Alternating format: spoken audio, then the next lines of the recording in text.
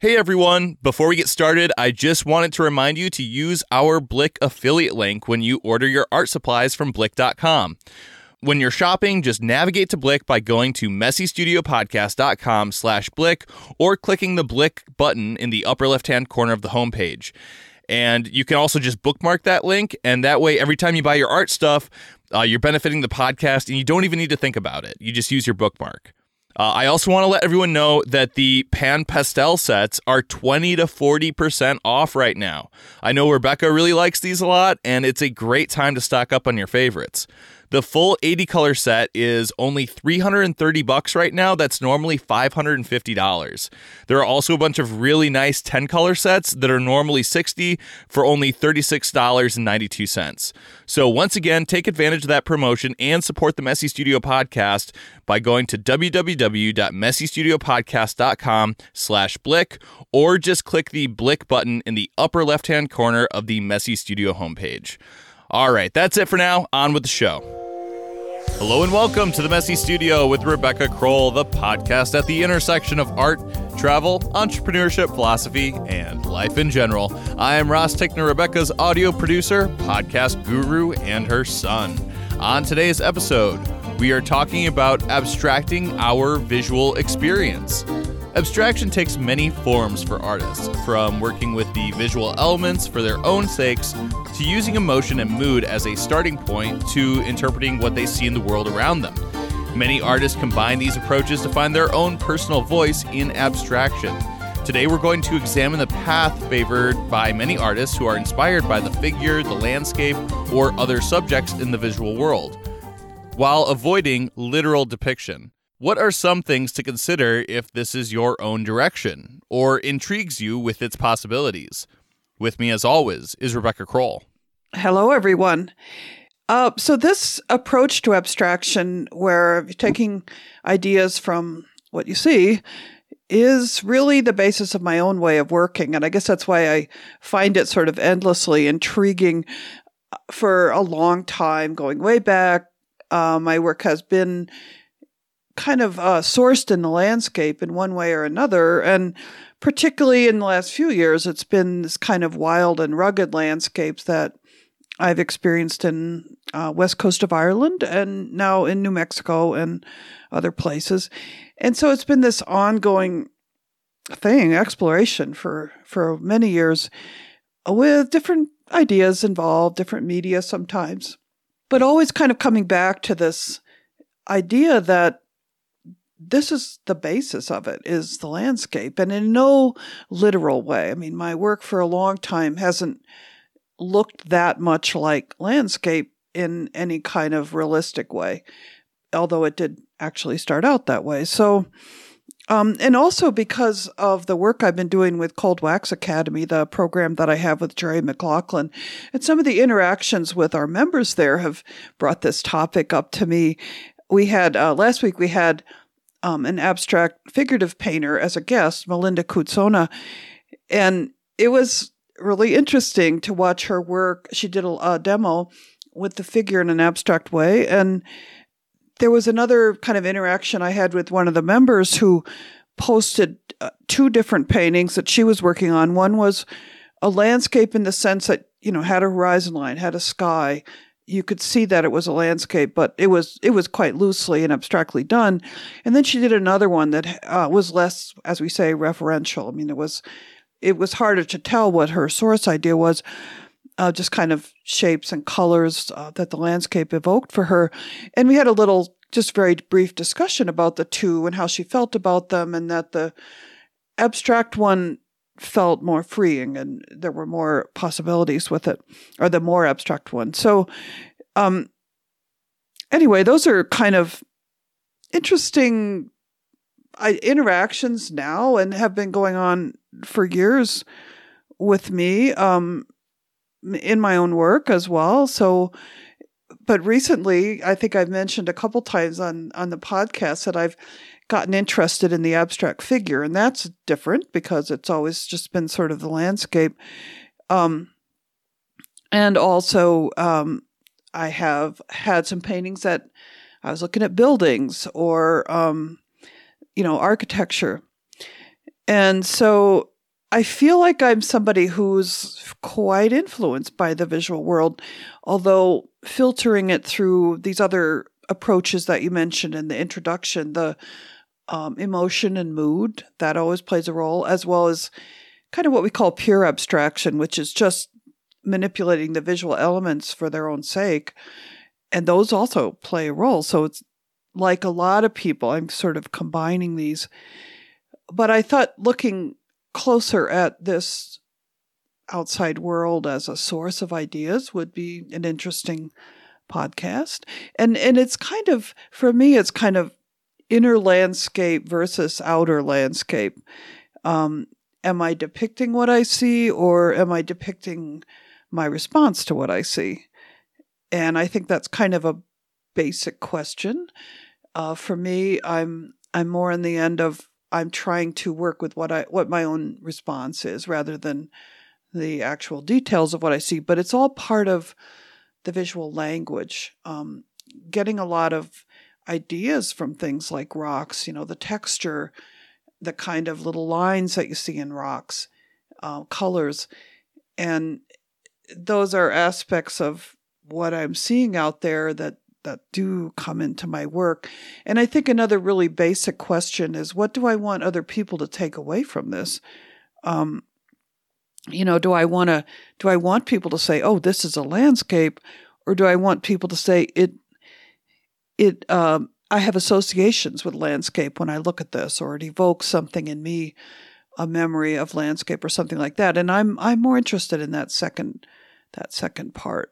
Yeah, at the end of the day, the art that we create is, what's interesting about it is what it evokes in other people. And abstraction gives us an opportunity to really play with how we all experience reality subjectively. And what one person takes away from an image can be different from what another person does. Absolutely. And as an abstract painter, even when you know what your source is or what you had in mind, you sort of have to be open to that other interpretation, because you're setting people up with something that is evocative. And yes, you want them to feel something, to think of something, to remember something when they look at it. Usually, I mean, some abstract artists are pretty much purely intellectual or conceptual, but those of us at the end of the more slightly emotional or subjective, as you say, end of things, we want people to feel something when they look at it. And then you have to be, I think, you have to be kind of open to whatever that is, and people will tell you what it is often. And, sometimes my initial reaction is, oh, really? Well, that's not really what I had in mind. But hey, in the end, it is, I'm engaging them in some way. And so I think it's our human nature to look for imagery, for stories, for whatever, and whatever we're looking at.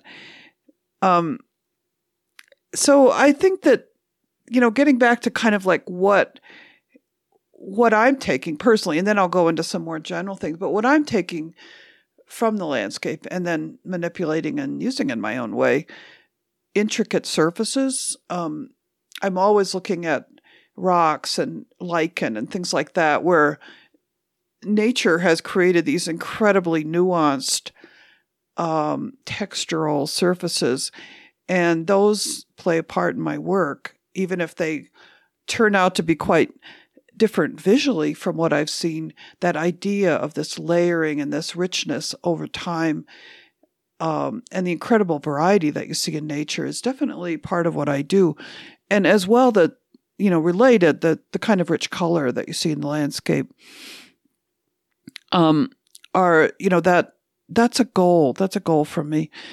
But there's also an emotional component. I feel in a lot of my work, there's kind of a longing or a desire for connection with what's out there in nature, with that beauty and that power. It just kind of infuses my work with this kind of underlying, I don't know what to call it beyond just a desire for connection.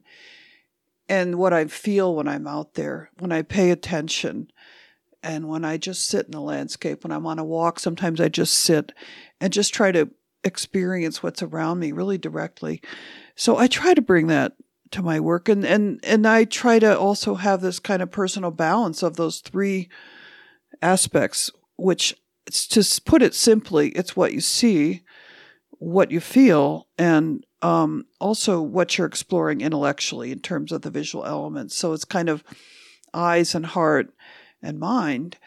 I think all of us that work with this type of abstraction are finding ways to combine those three. Right, and you're trying to create a shared experience with the viewer through that. Mm-hmm. Yeah, because we as viewers experience art that way, with our eyes, with our emotions, and with what we know, or what in kind of is inspiring to us intellectually. So for me, the best paintings are ones that you could look at in various ways. And on the intellectual level, you're looking at how do these colors relate, or how is this composition put together? And on the emotional level, how does it make me feel? And obviously on the visual level, there's lots and lots there, which will provoke different types of responses in different people. So, considering all that, but for a lot of artists, it is that first one, what they're seeing is very inspiring to their work. It's actually hard for me to imagine doing artwork that is totally without that reference. And I know that people do, and they are totally involved in just the visual elements. But I guess it's just a personality thing. And sometimes people feel that, if I'm an abstract artist, I shouldn't go there. I shouldn't go to those places of memory of objects or places or people, or looking at things that way. They feel like abstraction should be so pure. But, I believe abstraction covers a lot of ground. Do you feel that having abstraction that's more grounded in some basis of reality aids in composition? That it gives you a better sense of the way that things should be organized on the canvas or on the board? That's interesting. And yeah, possibly so, because as humans, we do organize things in certain ways as we look at them. We look for sort of patterns. We look for colors that repeat, and we look for shapes that we are evocative in some way. And so, yeah, maybe nobody avoids this reference completely, even if their work appears to be very pure abstraction. We're human. We look at things certain ways. Yeah, that's interesting. So I'd like to talk a little bit about, how to go about this. If this is of interest to you, if you're already involved with it, this will be maybe supportive, or maybe there's some different ideas here. It's also a topic that interests people when they've been working in a really representational way, and they feel very tied to what they see. And sometimes this is, people get to that point where they say, well, I really would like to explore abstraction. And for some people, it's a total leap into, I will try to avoid any reference to the visual world, because that gives them this complete freedom that they're looking for. For other people, it's kind of working your way in, it's kind of, it was that way for me. I just gradually started loosening up my more literal references, and then evolved into what I'm doing now.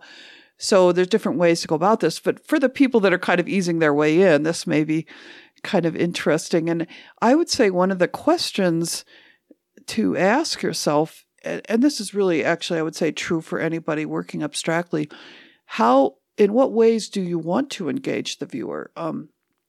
That is a goal, to engage the viewer. Do you want the viewer to know what the source of your work is? That's pretty basic. Do you want somebody to look at your work and say, I'm getting a feeling of landscape, or I'm getting a feeling of the figure? And to what degree, to what extent are you going to describe that? You can, as we were just kind of talking about, you can be inspired by the visual world, but there's really not a lot of obvious evidence of that.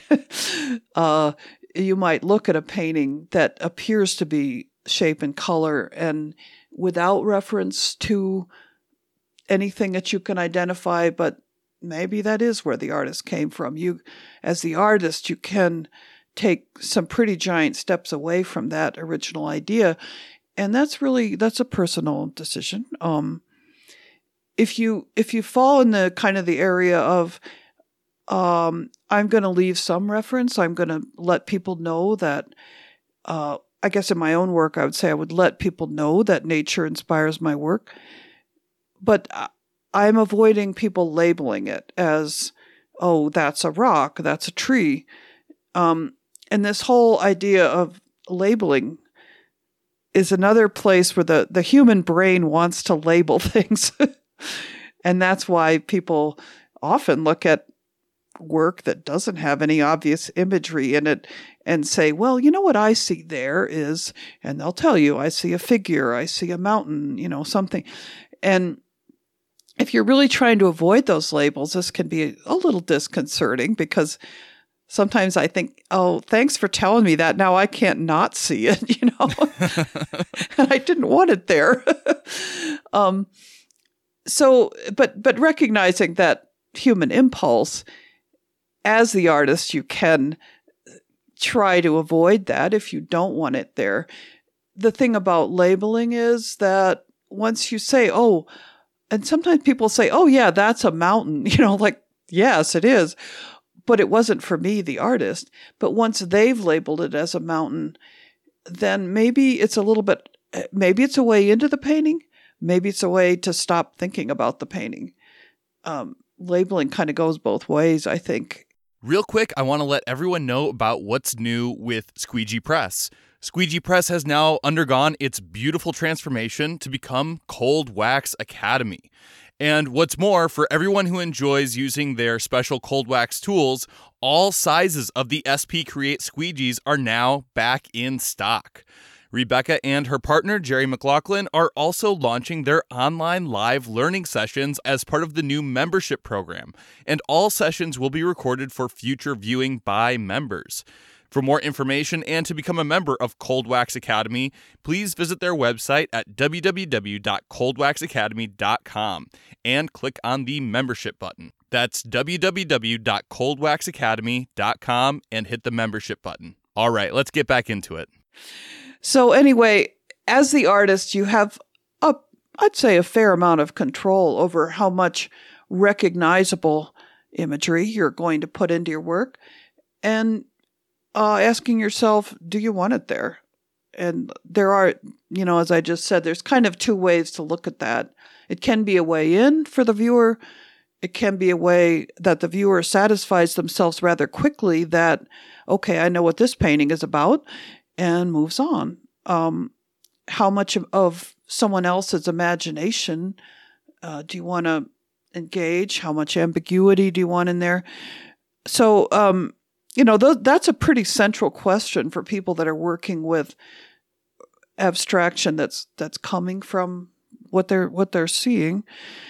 Abstraction does not rule out an obvious subject. I don't want to give that impression. It's the way it's handled that makes it abstraction. And this last little bit was talking about, well, how do you want people to see it? How do you want to handle it? That's really the degree of abstraction that you're going to bring to it. So the other thing about labeling is that the flip side of not labeling and allowing the viewer to label it themselves or allow that to be an entry point is, in fact, labeling it even though it may not be recognizable as that object. And the example that comes to mind is nude descending a staircase. If you look at this piece of work, you may not see a nude descending a staircase.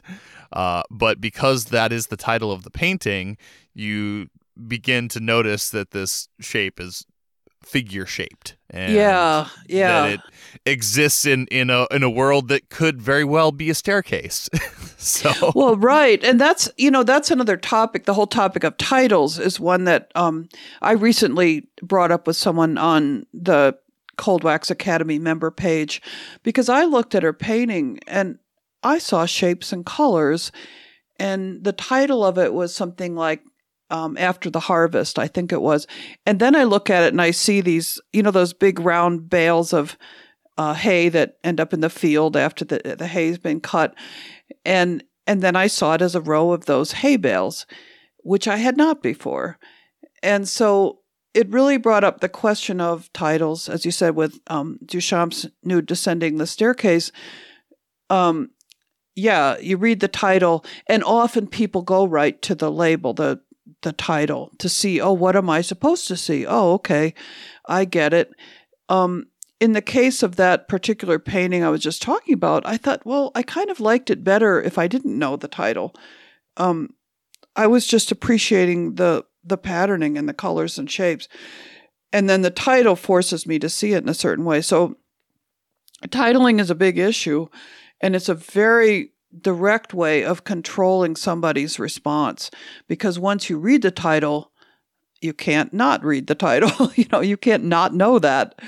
And yet artists often come to those titles as a last step.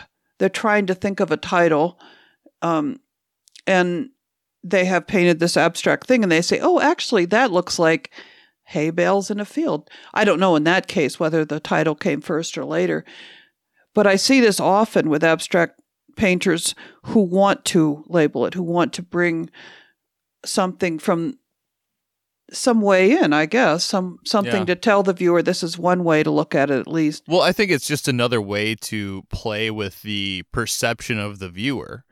Right. And I wouldn't necessarily say that it's a bad idea to use your title or to label things in such a way that manipulates the viewer's perception of the image. It's just, it's situational. It may be appropriate, it may not. Well, and, when you say what you just said, I can see that a title also like that, After the Harvest, also makes you think, oh, I've seen hay bales in a field, but I never looked at them as an abstract pattern before. So the title can kind of combine the viewer's experience of seeing things with a more abstract vision is kind of interesting. Maybe inviting people to look at everyday things in a different way and say, oh, yes, there is a lot of pattern around us. There's a lot of really interesting color relationships. And so in that way, it could open up things. So it's probably quite personal whether the viewer prefers to have a title that kind of explains the piece or puts a label on it, or whether they would prefer it to be called, composition in yellow and blue or something. I mean, that's probably pretty personal to the viewer. But as the artist, you can decide that. And what interests you? Like, do you want that there or do you not? And that's a pretty good question. And bringing up the power of titles, I think we did a podcast early on about titles. It's a really big topic, actually, but we're just kind of throwing that in there because it's part of this type of work and it's part of labeling. Absolutely. So, I kind of was starting to lead in there a little while ago, I think before the break, about the way that you handle, if you're working with subject matter, the way that you handle it, how abstractly you handle it, that's a key issue, if that's what you're doing. And so one of the things that marks a piece as being more abstract, I think, is the way that space is handled.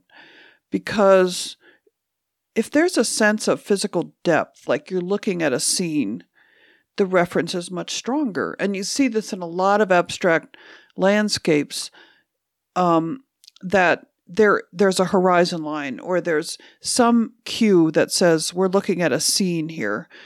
Above is sky, below is earth. That's a really basic and almost unavoidable association when you use a horizon line in a landscape painting. So right away it's being seen as a scene as you're looking out at something in front of you. Whereas a lot of abstraction, pure abstraction or other types of abstraction, there's a very kind of flat picture plane. You're looking at paint on a surface. And this one step of whether you're showing a sense of depth or you're not, really takes the viewer away from the usual ways of seeing or identifying a subject. And it's not that these other types of abstraction don't have depth. They do, but the depth can come from, say, warm and cool colors or the layering of paint or something else that brings depth to the surface of the work. But it's different than that sort of perspective look that you would see looking out at a scene. There's another aspect of abstraction that's pretty strong that says this is an abstract painting, and that is that most abstract artists will focus on a few of the visual elements. So if you're painting realistically, you need to use all the visual elements to make a convincing appearance, to have that realistic look. Whereas if you're working more abstractly, you're free to play with that, and you may say, well, really, I'm very interested in color, or really very interested in shape, and that's what's going to come out in the piece. And so when you look at a painting that clearly is in one way, it's about color, or in one way, it's about shape, that's a degree of abstraction that the artist is bringing in there. They're exploiting what they can say with just a couple of the visual elements. Another aspect of abstract art that uses reference to the visual world or the real world is the use of symbols. There are abstract symbols for sure, letters and numbers for one, triangles and circles. But here we're talking about, let's say, a particular type of bird is a personal symbol for you as the artist, or any object. And you can use that object, that symbol, you can depict it realistically, but it's the way that it's used. If it's used against, say, a patterned background or a flat color or some other way that says to the viewer, we're not looking at a scene here. Yes, I identify this bird, but we're looking at it not as a bird in a landscape. And this slight differentiation, but in thinking, really. But you see it very often in many types of art where there's a pattern that includes an object that you identify.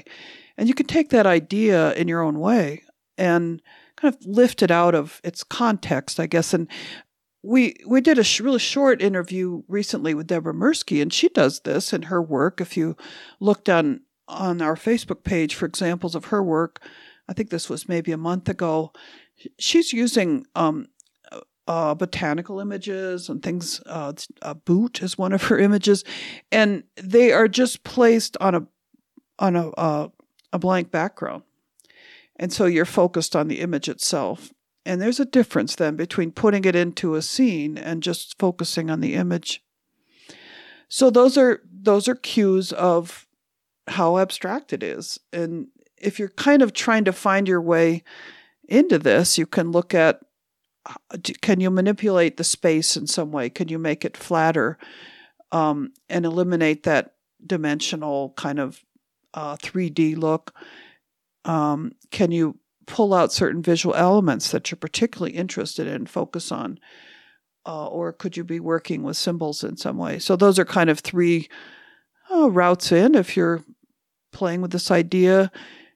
And I think it's also really good to look at artists, look at a lot of different artists. And one that comes to my mind is Richard Diebenkorn, because over his lifetime, he worked with different abstract approaches. He started out this kind of abstract expressionist, very kind of just emotional, direct channel use of paint.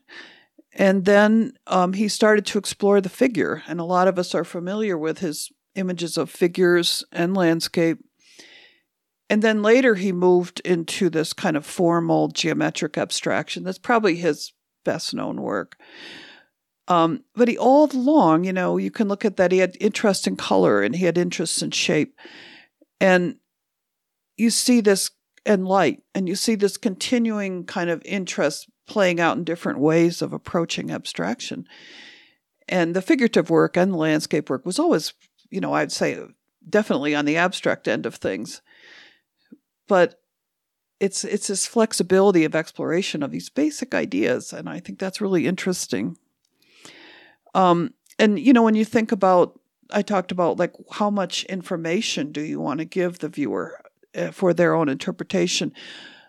If you're thinking about the figure, and you see this in Diebenkorn's work, you don't see a lot of facial expression. I think he pretty much avoids filling in the face to any extent. So that's one thing that allows the viewer to not focus on the face, but rather the figure. I mean, I think as people, we're drawn to faces, right?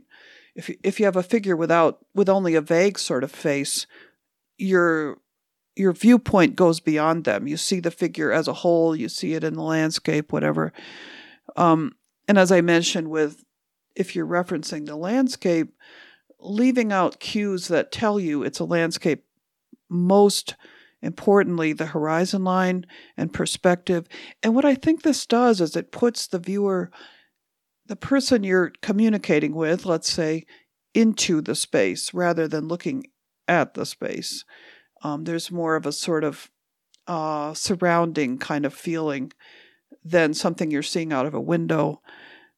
Another question to ask yourself, if you're interested in this kind of work, what draws you to this subject that you're working with beyond its visual appearance? What do you feel about it? What moves you about it? If you're working with a figure, there may be a mood of certain poses, or if you're working with a street scene, maybe it's that really pleasing geometry of the way that these blocks of color and texture kind of fit together. And then you can think about how to express those things that interest or move you without closely describing them as subject matter. And this can kind of go in stages. As I mentioned, some people move gradually in the direction of abstraction. They're gradually emphasizing more and more of what it is that interests them about the subject. And just a couple more things before we end here to touch on with this whole topic is sometimes you just take visual information from what you're interested in. And the example I can think of is you're looking out at a sea. You're looking at a seascape, basically. You're seeing where the sea and the sky meet, that very straight horizon line. And up above it and down below it, you see these gradations of color that happen in the water and in the sky. And that, just looking at, look at how those colors gradually shift. It's kind of all in the same color range, but there's all these different hues and values. And so you could take that visual information and use it in a completely abstract way, maybe just as bands of color. And you can do that with just about anything that you're interested in. What is it? What is it? What do you take visually? What do you take emotionally from what you're seeing? And the last thing I wanted to mention was the topic of dualities. And this is something that Jerry and I are talking about tomorrow, but it will already have passed when you hear the podcast, on our Cold Wax Academy membership program. But the idea of, we talk a lot about contrast of the visual elements, like, we want value contrast or we want color relationships. But the idea of dualities is the contrast of meaning in things. What interests you in terms of a subject may include dualities, like, say, big shapes and little shapes, or a peaceful feeling and a dramatic feeling. You can get both looking at the landscape. You may look at the landscape and see the vistas, the distance, but you can also look up close at fragile textures. And just thinking about what are the dualities in the subject that you're interested in. Maybe it's movement and stillness. How can you bring both of those things into your abstract work? And there is just a little bit of a mind shift there, where you're trying to look for these opposite qualities, but they both exist, that can really energize your work and help you see a way into working with it more abstractly. Well, do you have any final thoughts to wrap up this episode? I would say that people often have a a kind of a limited idea of what abstraction means. I mean, if you don't know much about it or you haven't thought much about it, you may think, well, it's mainly about shape and color or design. But if you just only think about the early modernist artists like Matisse and Cézanne, you can see that movement away from realism, but they're still keeping subject matter. And this work today, we look back at it, we say that we recognize the figure, we recognize the landscape, but we also recognize that they're moving into abstraction with this work. And there were many, many more artists that followed, and where you see this inspiration by the visual world, but less and less reference to it. And so hopefully this podcast has given a little bit of insight into working with that kind of inspiration from the visual world, but being much less literal about it and being more on that continuum towards pure abstraction. All right, well, that just about wraps up this episode of The Messy Studio. For more from The Messy Studio, please check out www.messystudiopodcast.com and sign up for the email list. You can also find The Messy Studio on Facebook, as well as public profiles for both Rebecca Kroll and myself, Ross Tickner. For more from Rebecca Kroll, please check out www.rebeccakroll.com and Cold Wax Academy at www.coldwaxacademy.com. And sign up for the email lists to stay up to date on events, book signings, and openings. The Messy Studio Podcast is a core publication management production. Thanks for listening. We'll be back again next week with more art and entertainment. In the meantime, embrace your creative space, messy or otherwise. Thanks, everybody.